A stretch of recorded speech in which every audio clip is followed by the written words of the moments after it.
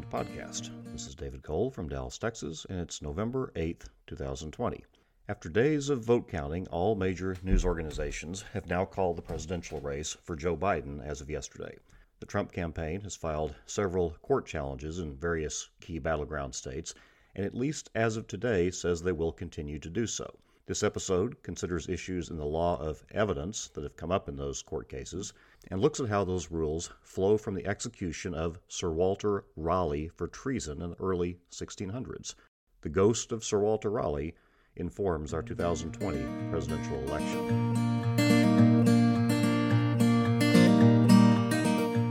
Sir Walter Raleigh was a leading light of the court of Elizabeth I of England in the late 1500s and early 1600s. He was a scholar, he was an explorer, and today he is most famous as the person who popularized tobacco smoking in England and elsewhere in Europe by bringing the tobacco leaf from the New World. After Queen Elizabeth died, his fame worked against him, and he was accused of treason and ultimately executed. I take the facts of that case from Green, Nesson, and Murray, which is the leading casebook on the law of evidence. In 1603, not long after Queen Elizabeth died, he was accused of conspiracy to commit treason against the new king, King James, by trying to install Arabella Stuart as the Queen of England. At his trial, the key evidence against him was a sworn confession, and I say that in quotes, by Lord Cobham, who was Raleigh's alleged co-conspirator. Lord Cobham made this confession before the Privy Council, and he wrote a letter that was to the same general effect.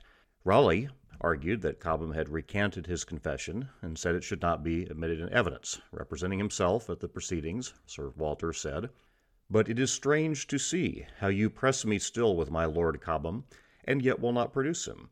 He is in the house hard by, and may soon be brought hither. Let him be produced. And if he will yet accuse me or avow this confession of his, it shall convict me and ease you of further proof." Perhaps indicating what the prosecution, in fact, thought about the veracity of Lord Cobham, they did not produce him as a witness, even though he may have been in the house hard by. Instead, they called a boat pilot by the name of Dyer. And the boat pilot testified that while he had been in Lisbon, a Portuguese gentleman had told him, "Your King James shall never be crowned, for Don Cobham and Don Raleigh will cut his throat before he came to be crowned." Raleigh objected in very colorful terms, "This is the saying of some wild Jesuit or beggarly priest, but what proof is it against me?" And the prosecutor, Lord Coke, responded in equally flowery language, "It must perforce arise out of some preceding intelligence and shews that your treason had wings." On this evidence, Sir Walter Raleigh was convicted, and after many years of palace intrigue, he was ultimately executed. The result was wildly unpopular, both because Sir Walter Raleigh was well-liked throughout England and because it just didn't seem fair to offer one view of Lord Cobham's testimony while not allowing questioning of him by Sir Walter Raleigh's side of it in the trial. Fast forward to today. In the United States, we have a federalist system, as we all too well know after watching Electoral College returns over the last several days. As a result, we have 50-plus sets of rules of evidence in our different states, the federal government, and our national territories. They are all essentially the same on this key point, however. For today's purposes, I quote from Texas Rule of Evidence 801D, which provides, "Hearsay means a statement that 1. The declarant does not make while testifying at the current trial or hearing, and 2. A party offers an evidence to prove the truth of the matter asserted in the statement." Articles and books have been written about all the ins and outs of that sentence, but for today, it's enough simply to look at it and apply it to the case of Sir Walter Raleigh. Lord Cobham's statement under this rule would not have been admitted to support his trial and conviction because, first, Lord Cobham did not make his statements while testifying at Sir Walter's trial. He was nowhere to be seen at the trial. And second, it was offered to prove the truth of the matter asserted, that Raleigh had in fact conspired with Lord Cobham to overthrow the king. If this rule had been in effect in the trial of Sir Walter Raleigh, Lord Coke, the prosecutor, instead of talking about things with wings, would have had to either produce Lord Cobham as a witness, which of course he could have done anyway, or he would have had to give up the case and Sir Walter Raleigh would have gone free, the more likely result. Move forward again to last week in the state of Michigan. At the time of this case filing, it was one of the undecided battleground states. It has since been called for President-elect Biden. The case at hand was styled Donald J. Trump for President, Inc., the corporate name of the president's campaign, and Eric Ostagren, the two plaintiffs, versus Jocelyn Benson in her official capacity as Secretary of State of Michigan. The short opinion from Michigan's Court of Claims begins by summarizing the case in a couple of sentences.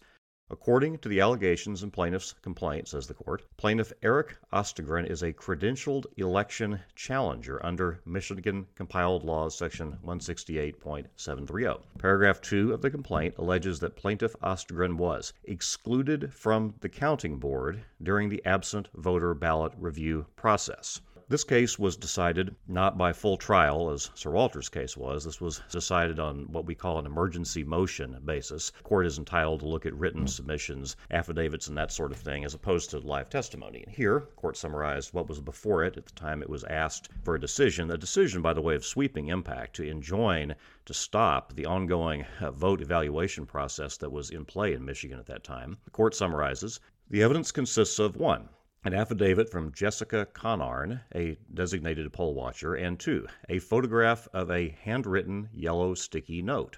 In her affidavit, Conarn avers that when she was working as a poll watcher, she was contacted by an unnamed poll worker who was allegedly being told by other hired poll workers at her table to change the date the ballot was received when entering ballots into the computer. She avers that this unnamed poll worker later handed her a sticky note that says on it, entered receive date as 11/2/20 on 11/4/20. We can already foresee the outcome of this proceeding from what we know about Sir Walter's case and its effect on the law evidence. As to Ms. Conarn's affidavit, the relevant information comes from the unnamed poll worker. That person's statement, number 1, was not made in court, and number 2, it was being offered to prove the truth of the matter asserted, that he'd been told to do certain things with ballots. And as for the note, same thing. Number 1, the note was certainly not written in court. And number 2, it was being offered to prove the truth of what was written on it, particularly in the context of the other things that were being claimed about what poll watchers had been saying. Here is what the Michigan court had to say, with a couple of added touches from the analysis I just previewed. It held, the assertion that Ms. Conarn was informed by an unknown individual what other hired poll workers at her table had been told is inadmissible, hearsay within hearsay. The note, which is vague and equivocal, is likewise hearsay. I mentioned added touches. The Michigan court, in its brief disposition of the case, is correct that, unlike Lord Cobham's statement, which was just one step away from the courthouse at the house nearby, this statement is in fact 2 steps away. You have the witness, Ms. Conarn, quoting an unknown observer who is in turn reporting what someone else told him. And the Michigan court correctly says that evidence law calls that hearsay within hearsay, a sort of chain of hearsay statements. There's no particular legal consequence from that. It's just a label to describe that situation. But in the courthouse world, hearsay within hearsay is considered particularly unreliable because it takes the basic problem of hearsay, that the witness is not there, and multiplies it, kind of like the old children's game of telephone, where messages just have a way of changing as they get passed down the line of people. The judge did not, in her analysis, discuss a closely related idea in evidence law called authentication, but that concept's relevant here and is worth remembering in thinking about these threshold rules of evidence for these election cases. The law of evidence requires, at a most fundamental level, that a witness come to court to establish with testimony that a document or an object or any other item that someone wants to put into evidence is what it appears to be. So, for example, to prove that a contract is in fact a contract, a witness needs to come and testify and identify it based on his or her personal knowledge, that they were there when it was signed or they were the relevant record keeper. In some way, they have knowledge of the situation and know that this was in fact the contract that the parties entered. Then and only then can the contract be accepted and people make their arguments about which side of the case the court should accept based on the contract language. Same situation here. A simple post-it note without a human witness coming in saying, I was there when that note was written, or I wrote that note, is just a stray post-it note. It's a document, but it is not admissible as courtroom evidence because it is not authentic. Different from the hearsay rule, but related at its core because it requires some baseline level of reliability before a court can proceed on a certain foundation. In sum, then, the ghost of Sir Walter Raleigh may or may not still haunt the Tower of London, but his influence is felt today not only in the smoking of tobacco, but in the law of courtroom evidence.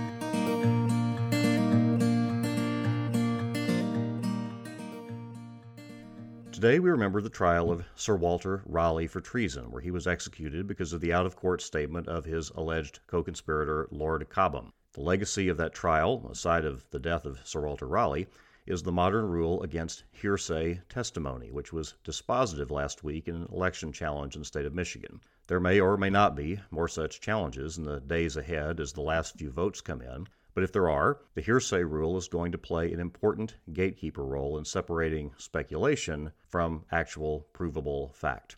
Depending on how the election proceeds in upcoming episodes, I'll continue to look at other topics about election law and legal challenges to voter counts and the vote counting process. If those abate, there have been several interesting constitutional cases come out while I've been focused on election law over the last several weeks. You can follow this podcast on any of the main directories, and if you enjoy it, I encourage you to join other happy listeners and leave a good, hopefully 5-star review on Apple Podcasts. I appreciate you listening, and I look forward to sharing with you again soon.